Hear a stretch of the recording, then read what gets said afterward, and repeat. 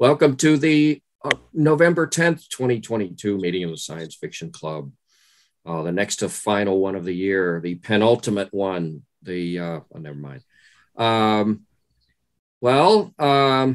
If you want to keep to the traditions, then Roger has the first position. If he has his space bar handy. Okay. Somehow I became a tradition, eh? You did, yeah. The one I bring you this time is the one that I am currently reading. I am about 60% through it, and it is the World's Best Science Fiction 26th Annual Collection, edited by Gardner Dozois. And I picked that out just simply because I am currently reading it. Right now, I am on a story, the one I'm in the middle of. I haven't quite figured out what it's really all about yet. Maybe that's because I haven't finished it, but it starts out, it seems to be talking about these horses who are roaming the plains, eating grass and interacting with each other. And it's told from the horse's point of view. But as things progress, it's not necessarily clear that they're really horses. They talk to each other. I mean, they literally talk to each other with voices and sounds and all of that. Furthermore, their hoofs seem to be kind of a combination of hoof and hand. They can actually pick things up with their hand hoofs. You find out one had recently been born, which did not have fur and was shaped, it had more hand than hoof and all of that. And then along the way, there are cats that attack the herd. It doesn't call them anything but cats, but since they're attacking a herd of horses, I think of them as mountain lions or just lions or something like that. But the horses, actually, the word horse isn't used, but they're described as if they were horses. The horses fight back against the cats using guns. And by the way, the cats are armed with guns too. And there was some mention there about the cats rarely fire first, because if they do, they usually are on the losing end of the gunfight. But they are out to eat the horses. Now, how this came about, that's what I'm not really clear about. There was some mention of ancient ones who had some kind of a plague, and in order to save themselves, I suppose these ancient ones were humans, in order to save themselves, they somehow put themselves in animals. Seems like they created kind of a hybrid between themselves and the animals. It's almost like the horses are human horse hybrids. And I suppose they did the same with the cats too. And I'm not really clear about exactly what happened or how they did this or exactly what they did. And well, that's the story that I'm on currently, and I haven't finished it, so I can't tell you how this ends up resolving. But as for other theories that were included, there's one in which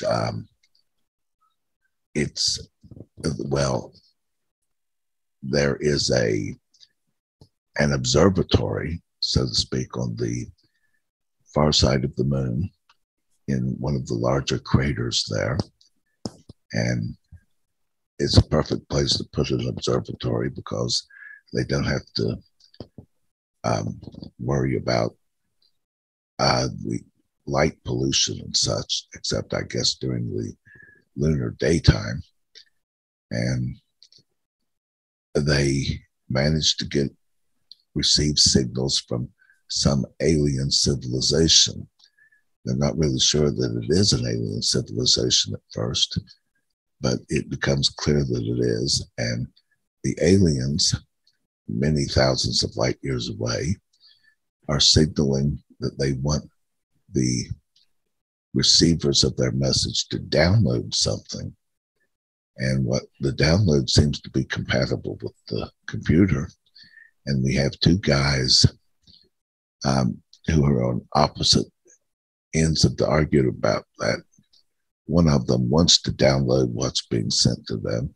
The other thinks that it's way too dangerous.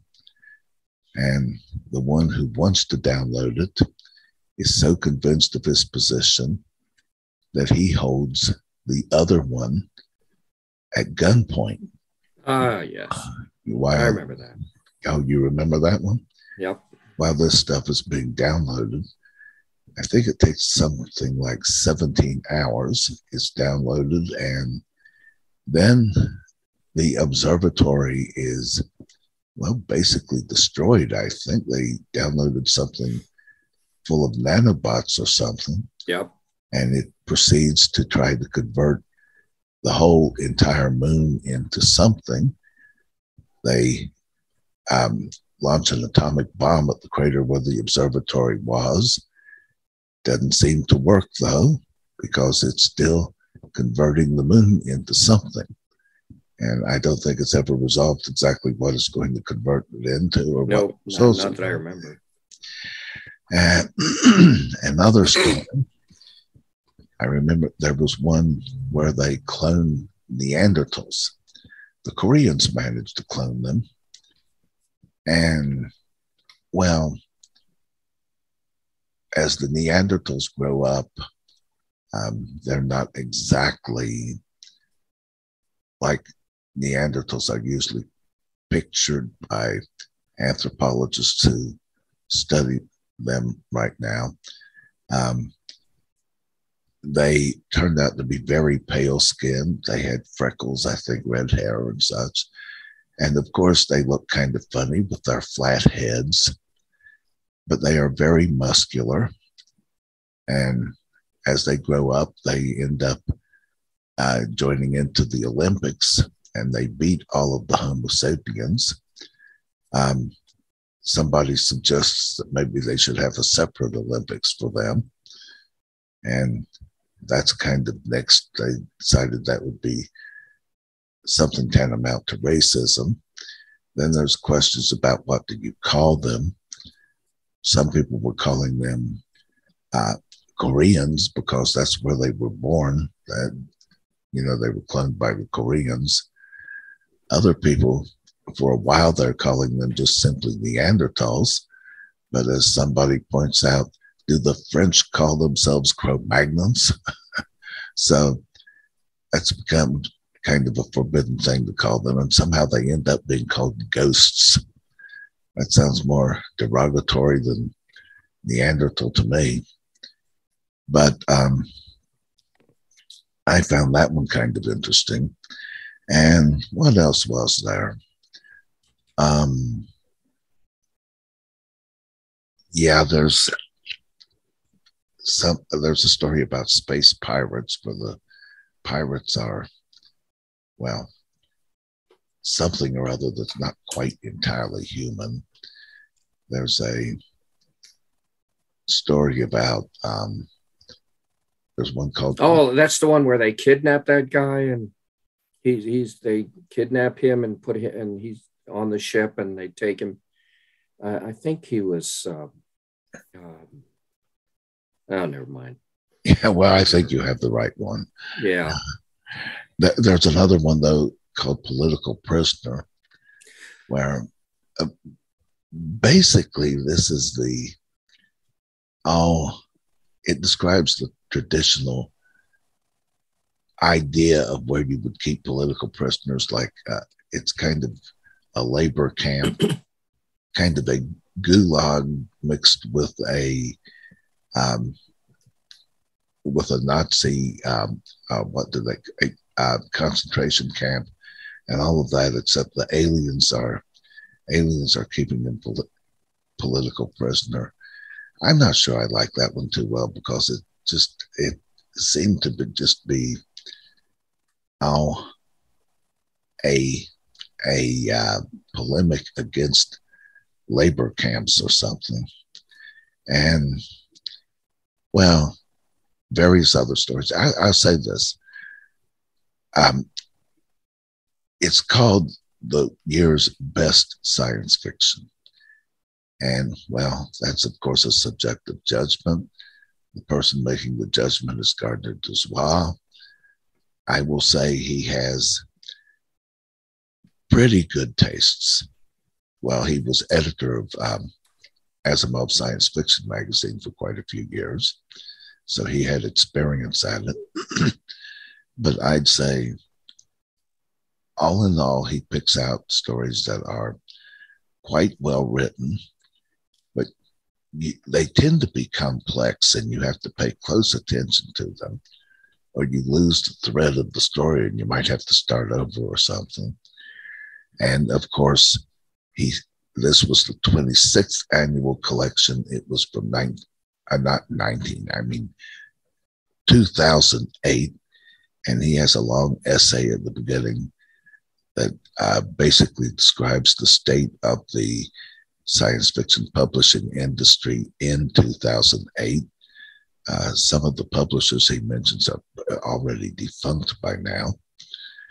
And all in all, some of the stories I like better than others, but all in all, I kind of like this series of anthologies. I do too. I will be interested to find, well, I'm in the middle of the story. I will be interested to find out how these horse-like beings came into existence and what this is headed for, but not finished with it yet. So, well, there you have it. Evan, you've apparently already read this one. Yeah, it's been a couple of years. So, yeah. But he was up to 35 before he passed away. So if you plan to read them, you've got a lot of reading ahead because they're all 35, 40, 45 hours. 35 hours is on the short end. Well, who's the editor? Gardner Dozois. That's right. Didn't he die young? He was like 70 or 71. He was in 2017, some kind of stomach ailment or something. Wikipedia. There's somebody else I'm thinking of who fell off of the subway, maybe. I can't remember. There was somebody who, maybe it was a writer, but I can't remember. But I know Gardner Dozois. And Gardner's, and another thing about Dozois is that some of his stories, you can argue a little bit about some of his stories, but he doesn't put in horror or fantasy. He tries to put in stuff that most people would consider science fiction, even if not everybody would. Some of them are pretty far out. Hard science fiction. Yeah, he definitely likes harder science fiction. So there's no year's best science fiction and fantasy stuff in there and stuff like that. So that's one reason I liked them a lot. They're straight and they're big. So, I mean, you may not like everything, but there's bound to be some really good stuff in them.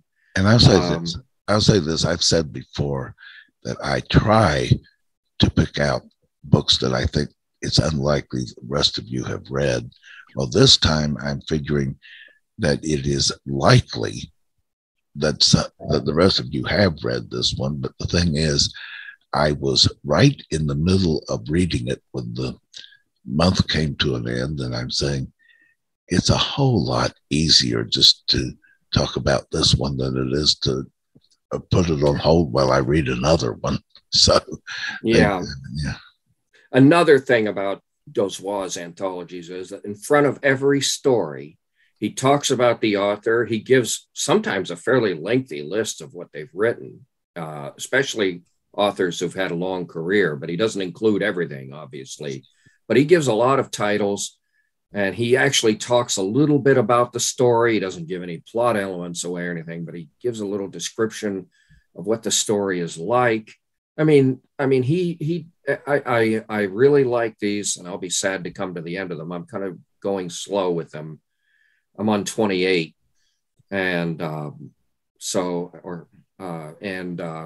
not even halfway through 28, and I'll be disappointed when it comes to the end of them, because he really, and I like his end of year summaries. I'm not that interested in the state of the publishing industry really, but he talks about, the novels, he doesn't cover them in depth, but he talks about other things besides the state of the publishing industry. He talks about, novels, critical books about science fiction, some nonfiction books that science fiction writers or readers might be interested in.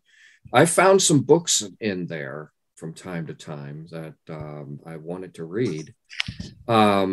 And of course, the introductions to the books, to the stories have other titles by those authors. So they're just great anthologies for, a lot of reasons. Yeah, and you do not have to read them in order by any means. No, indeed. No, certainly you don't even have to read the stories in order. They are not connected to each other in any way. No, you can skip around, and if you know an author you like, you can jump right to that story if you want. I generally just read them in order. Easier to keep track of what you've read that way. Right. That's true too. And there are been a few that I have skipped from time to time. There are certain authors that I know I might even give it a shot, but there are a couple of different authors that I've finally gotten tired of giving them a chance, and I skipped them. Robert Reed is one of them. But anyhow, those are good anthologies. There's lots of them on Bard, but they don't have all of them, but they have a lot of them. Well, let's see. How about Martin? How about it? Hey, how is it going? Beg pardon? You usually have something interesting. Okay, I'm just thinking I'm running out of where to find science fiction books. Anyway, I read something by Elizabeth Moon called Remnant Population. Remnant, I guess that's how you pronounce it. And Remnant Population. Oh, I hadn't heard of that one. I scanned some books by her for Bookshare when Ann Parsons was alive. She proofread several of those. She has she has quite a few books on Bard. There was a whole series about this woman and space pirates and all that. I forget what the name of it was.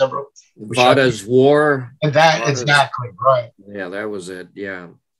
But this book takes place on a planet, and the main protagonist is an old lady named Ophelia.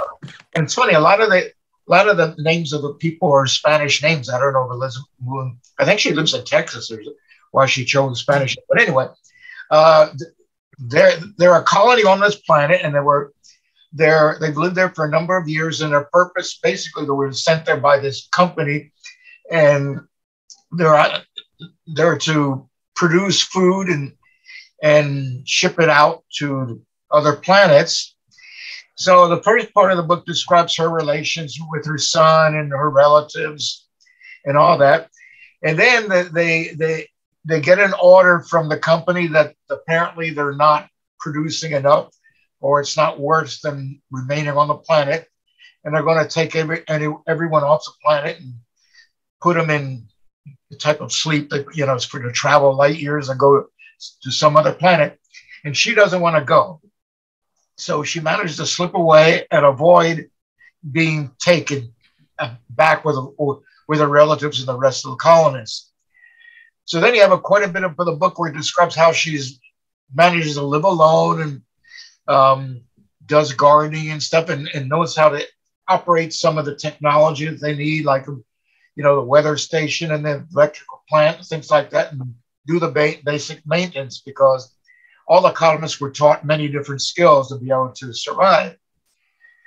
And the interesting thing is, when they settled the planet, they had scanned it and they made sure there was no other life on the planet, at least so they thought. But it turns out there is. And she comes across these aliens who apparently had come, I think it was some bad weather or something. They came into the settlement to get away from the rain, and she bumped into one of them almost literally. And a good part of the book describes how she became friends with them and how she learned to understand them, their language. And they were like furry creatures, very appealing looking, and they were very intelligent. They were able quickly to catch on to how the technology. And in the meantime, she was listening on the satellite feed, just generally to scan what's going on. And there was apparently another ship from the same corporation went down on a far side of the planet and was attacked and killed.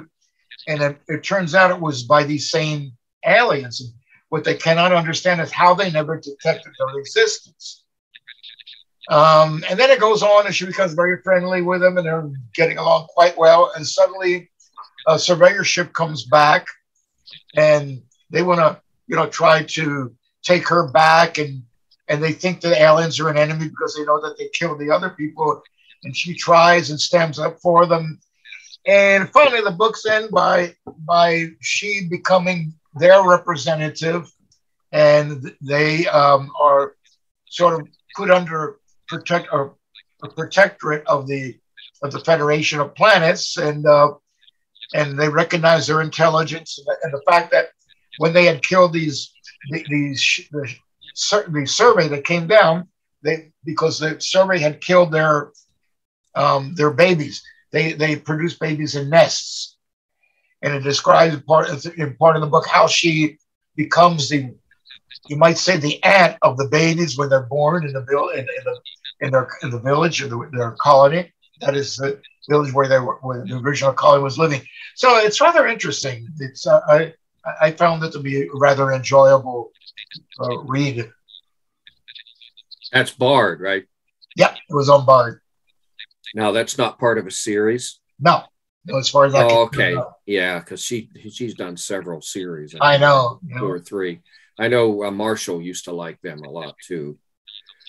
So, and not all of those are on Bard. Some of the ones I did for Bookshare weren't on Bard. When Ann and I did them anyway. I might be out of date by now, but back then they weren't. And they were pretty substantial books. I don't know how long this one is. I have it right here on my Victor Reader if you're interested, but it wasn't that long. I think maybe 12 or 13 hours. Something how like many? That. Yeah, not too. Yeah, some of the ones I did for Bookshare were like 400 pages, and some of them were a little bit longer. But she's very popular. A lot of people like her, and she's very prolific. So she's done some good work. Oh, let's see. Who should we pick next? We only have 2 people left, except me. David. Hello. Yes, I'm here. I wanted to discuss. It is an Audible book series. It's not on Bard. It's by Nathan Lowell. There is a book on Bard by him, but it's a fantasy. It's like The Wizard's Butler, which is what I read, which got me curious about this Nathan Lowell guy. The series is the golden age of the solar clippers. It's set in the 24th century.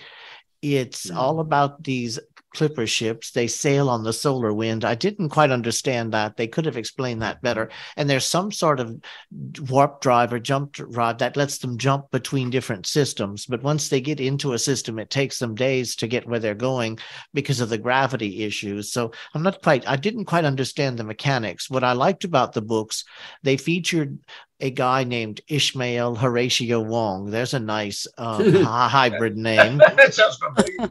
And he does know, call me Ishmael. His mother was a ancient literature professor. That's what they call our literature, because of course they're in the 23. It's the year is 2351 when the series starts. He's just about to turn 18. His mother dies in a flitter crash, and he needs to get off planet because it's a corporate planet. They have a confederation of planets, and some are independent, but some are corporate planets, and he either needs to get off planet they're going to send him off planet and charge him for the shipping, or he needs to figure out a way to get off planet. And he does. He goes to the space, the Union. It reminds me of our Merchant Marine. And that's, I think, what it was supposed to be modeled after. The author, I believe, had served in the Merchant Marine, and he modeled this whole series. There are 6 books in it. The first one is quarter share. The second is half share. The third is full share. The fourth is double share. The fifth is, I think it's company share, and the sixth is owner's share. Or I may have them slightly out of order. And they basically take you through the development of this young guy. He goes, in the first 3 books, he works his way up to what's called a full share. And he's always studying. He starts out as a messmate. He works in the ship's mess, helping prepare food and cleaning up. And I guess what I liked about it was it's not full of BIMs, bug-eyed monsters. It's not full of trippy aliens. These are all human type people. And it's just how he gets on. I guess it's sort of a coming of age, and it's how he gets on, how at age 22, he's nominated to go to the academy, which is where they go to become officers. So the series jumps. This 4th, 5th, and 6th books show you him as an officer.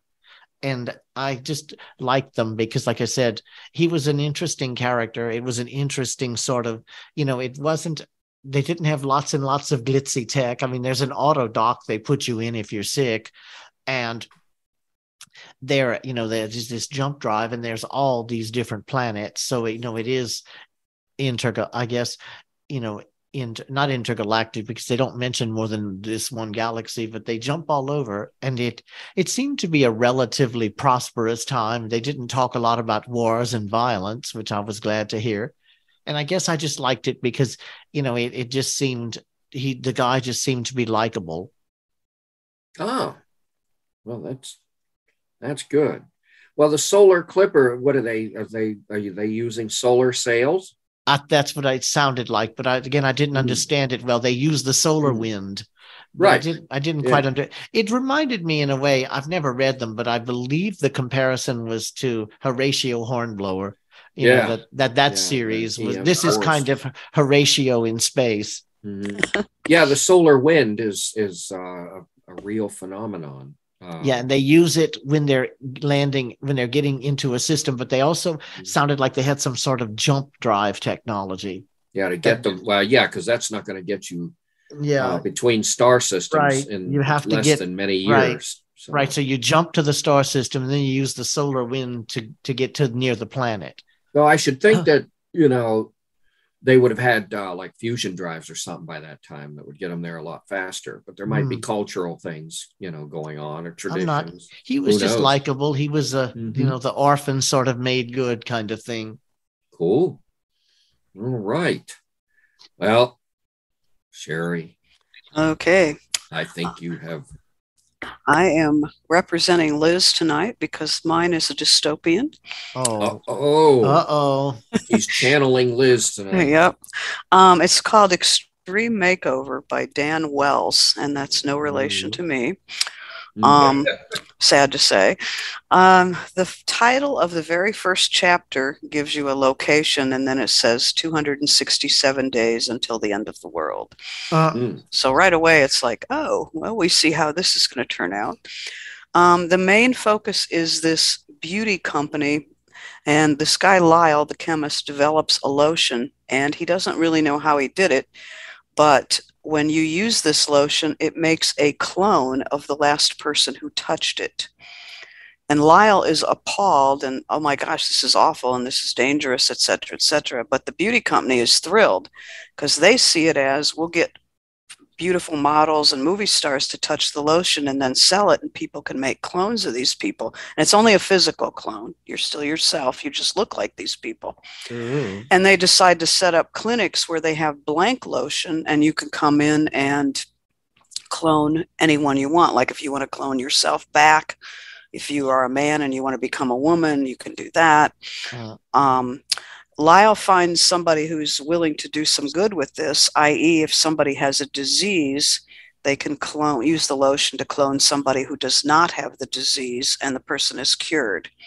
And this also raises the issue of immortality. If you just clone yourself, you're cloning yourself at a certain age when you're healthy, and your body will just keep doing that. And so you're basically going to be immortal. Well, of course, one of the test subjects steals a batch of this stuff and takes it to a rival company and also sells it on the black market. So it gets out there in the public, and the world just goes nuts with it. Mm-hmm. Some of the repercussions are there are some white supremacists that spray it on people of color to turn them white. Oh, of course. The military, well, the government wants it for spying reasons, because you can imagine how that would work. The military can spray enemy soldiers and turn them into toddlers and defeat them. So that would let's see if there's anything else. Yeah, there's other repercussions too. And of course, poor Lyle, because he touched the first batch, there ends up being thousands and thousands of clones of him, and he is wanted by everybody to try to work on this formula some more, and he's kind of in hiding, and there's a lot of adventure and running and all this kind of stuff. I'm not sure I follow, because when a person uses this lotion, do they turn into the last person that touched it, or does another person appear? Like, no, they turn into the last person that touched it. Do they get their thoughts and everything? No, just physically. Oh, just physically. Okay. Only physically. So that's the advantage of it. You can be 70 years old, and you can have some famous beauty model. You can use the lotion that she last touched, and you'll end up having her body. But you still have your own brain and your own thoughts and memories and all that kind of stuff. Oh, I can see identity theft angles here. Yeah, exactly. There are some thieves who use it, some criminals who clone themselves. Yeah, they go commit crimes and then they clone themselves back to the way they were before. So there's all kinds of stuff going on. I really enjoyed the book. I thought it was an interesting concept, and it kept my attention to the end. But the ending was pretty bad and kind of disappointing. I thought it was kind of a cop-out, and I didn't like the ending. You mean the world didn't end, or what? They didn't really tell you if the world ended, but the main characters, I'll go ahead and give it away, because the main characters end up sneaking off to an island because they're thinking the world is coming to an end. And they get to this island, and there's people there who are half animals, half people. And they at first think this couple are gods, and then they're like, oh, this couple's afraid of us, so they must not be gods. Attack. And that's pretty much the end. So you don't even know if they survived or how these people got that way. Yeah, it's almost like he got tired of it and just decided to end it. It's over. Yeah. I've done all I can think of with it. So. Exactly. Yeah, I could have. I mean, I'm not even an author, and I could think of better endings than this. But what was it called? It's called Extreme Makeover by Dan Wells. It's about 14 hours and a bit of change. It's long enough. Oh, yeah. Now see, I think of that as being short. I don't mind. No, but I meant I don't mind long, but to have that ending, you've put all that time in, and yeah, exactly. Yeah. I'd be curious to see how many other people thought the ending was as bad as I did, but yeah. See, yeah, cool. So anyway, that was mine for the month. Wow. Well, I reread. I haven't finished it yet, but I know how it turns out. But I'm not going to spoil it, even though it's almost 70 years old. But I reread The City and the Stars this month that I haven't read in decades. And it was kind of a nostalgia trip. I love this book, and I like it just as much as I did the first time I read it, or the second. I've read it like 2 or 3 times over the last 50 years. 50. It's 2022, and I read it back when I was 12. And it hit me a lot, of course, back then, being 12. I mean, I just thought it was awesome. Of course, I can't get Buckley Coslow's reading anymore, but I kind of miss that. But I got a Braille version from Bookshare, and it's about it takes place about 1 billion years in the future for people who haven't read it. Maybe some people haven't read it yet. And it's in the city of Diaspar, which is the last remaining human city, but it has technology that's pretty much magical by our standards. This is at the far end of human history, and humans have retreated to Earth after what they call the invaders drove them out of the rest of the galaxy. And Earth was defended, or the invaders let humanity stay on Earth as long as they didn't come back out into space. This was so long ago that, you know, there are legends that have come down and people aren't even sure how much of it's true. But there's the city of Diaspar, where this guy named Alvin is growing up. He's about 20 or so. But I mean, they have all kinds of stuff to keep people, you know, to fill up your life with. They, you know, they've got art and they've got, you know, advanced math, and these people are really, really smart. But they have these VR adventures, you know, they call them sagas, but you can't tell the difference between that and reality. It's so advanced. But he's always looking for what's over the next, you know, what's over the next mountain range and what's outside of the city. And there's a deep psychological inhibition about leaving the city. And so nobody wants to do that except him. And he finds out that the way it works is, since they're so, you know, this is like a billion years, the central computer has all these people, the inhabitants of the city, in memory. And it recreates them every, you know, 100,000 years or a couple of 100,000 years. And so they live a full life, and then they decide what memories they want to take with them. And then, you know, in 100,000 years or whatever, they come back, and then they, when they're about 20 or 25, they start regaining their memories of their older lives, and they just go on with their next life. But he is a unique.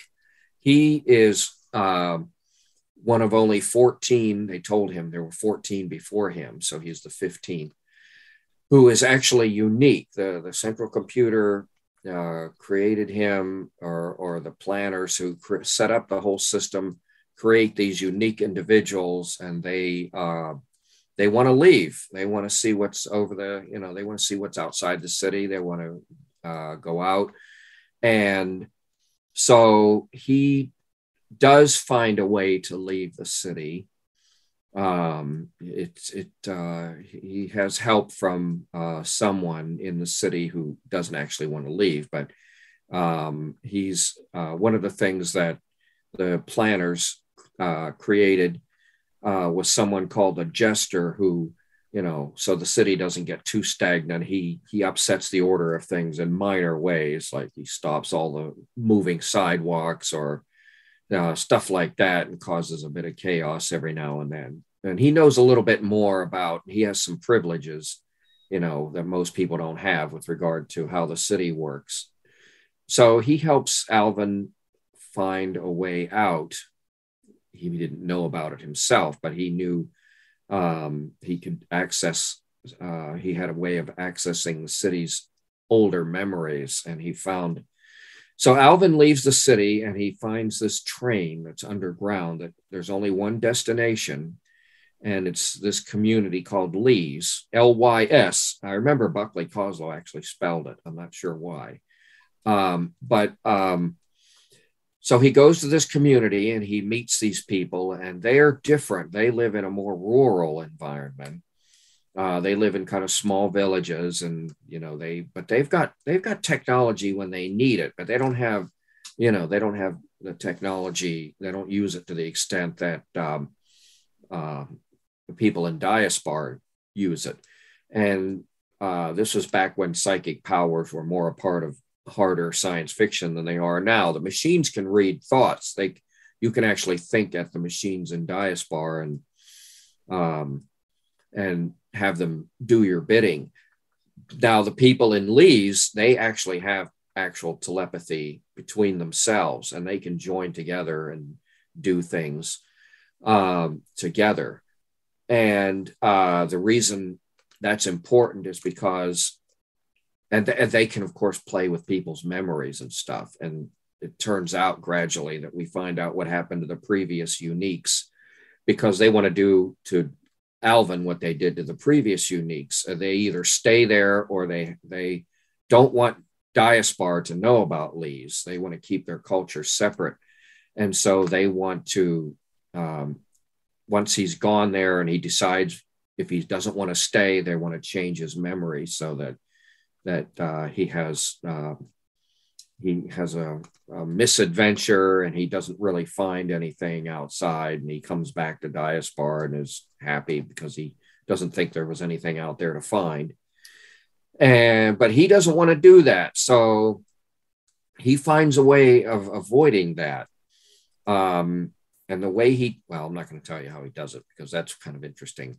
What happens is that he and the son of one of the village leaders go exploring, and they find these creatures that have been around for eons. They have this religion, and they're waiting for the great ones to return, they call them. These are advanced beings who supposedly left.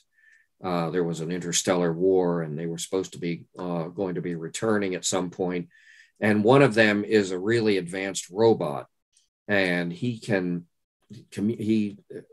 was able to communicate with this robot.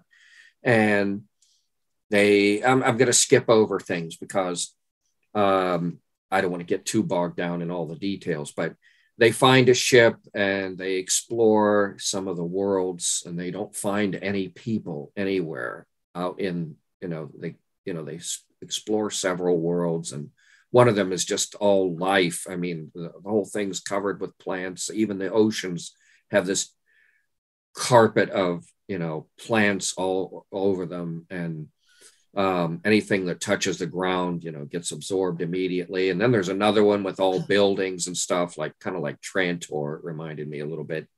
For those of you who've read the Foundation series, that's kind of what Trantor was. It was a planetary city. There was not much, rural about it. And so, but they meet someone. I think I'll stop there. The goal that Alvin wants to do, basically, and he has this impulsion, and he wants to get humanity out of its shell, so to speak, because the inhabitants of Diaspar are kind of they're sealed into their city. They don't want to leave at all. They're afraid to leave. And the people of Lees, they don't want to mix with any other cultures, and they have no interest in changing their culture either, really. He wants to get humanity back involved in going out into space and all that stuff. And of course, I guess it's not too much of a spoiler to say that he does succeed, obviously. It wouldn't be, I don't think it would be a Clarke book. I didn't even say it was by Arthur C. Clarke, did I? For people who don't know. But it was one of his classics back from 1953 or 54, whenever it was. It was either before or shortly after he wrote Childhood's End. He was mainlining Cosmic back then. He really was, because there's kind of a mind in this book, not like the Overmind in Childhood's End, but it's much less mature, but it's still really advanced, compared to humanity. But it's a really great book. I enjoyed it a lot. It's kind of like, humanity coming back out into the world, into space and into the universe. Is it on Bard or just? Oh yeah, it's on Bard. It's read by Melissa Maroney. Is that her name? I didn't read that version. They had this is the third narration Bard has had. The first one was Buckley Coslow, which was one I read. Then they had one from some British woman whose name I just forgot, which was on the 8 RPM version. I can't remember her name now. And now this one's the third one. Melissa Maroney or Marissa, I can't remember. But I didn't read that one. I read I'm reading the Bookshare version in Braille. It's from a publisher. It's directly from the publisher. So it's in good shape. So, well, that's it. I'm not going to say more about the details. It's kind of like it's really good if you like that far future kind of stuff. Not all far future stuff is good. One of the worst books I ever read was a far future book called A Billion Days of Earth by Doris DeSercha. And I pitied, I really, my heart really went out to John Stratton, who had to read it. I mean, he did get paid, but he certainly didn't get paid enough to read that. But anyhow, but I do like that kind of thing. And this was really, it's a good book. It's, I like that kind of thing. And I read this a long time ago. Evan, if you recommend a book and then we read it for next month, would that matter if we were to give our opinion of what you've already, talked about? No, I don't think so. I mean, we've done that before, haven't we? Okay. Yeah. I mean, I read that book that Roger, what was that called? Peter Benchley, the one with the Nazi scientist who was. Oh, about that. Oh, yeah. That was good. That was good. That was good. I read that. Yeah. Didn't he write Jaws? Yeah, he wrote Jaws. This was not Jaws. This was a different book, and I can't remember the title of it. I have it in my list. About that shark, the shark that was invented by. I think you mean White Shark. That was it. Right, that was it. So yeah, you can read something, and then you can read something and talk about it the next month, and because if you have a different opinion, people will like to hear it. Right. And of course, you should have the same opinion, of course, but if you don't, it's all right. It's a free country. At least so far. But so far, right, yeah. For how long? So, but that's it. That's my book. I love this book. I think it's fabulous. And I liked it just as much as I did, when I read it a long time. I wonder how long it is on Bard. How many hours? About, I don't know. It was what was it? Like, it's about, I don't know, 8 or 9 hours. I forget. I don't remember it being excessively long, but it's been a long time since I read it. It's not that long. All right. I think I'll take a quick run to Bard and see if I can find it and add it to my wish list. All righty. Okay. Well, happy Thanksgiving, everybody. Yeah, you too. The next meeting of the Science Fiction Club will be on Thursday, December 8th, 2022.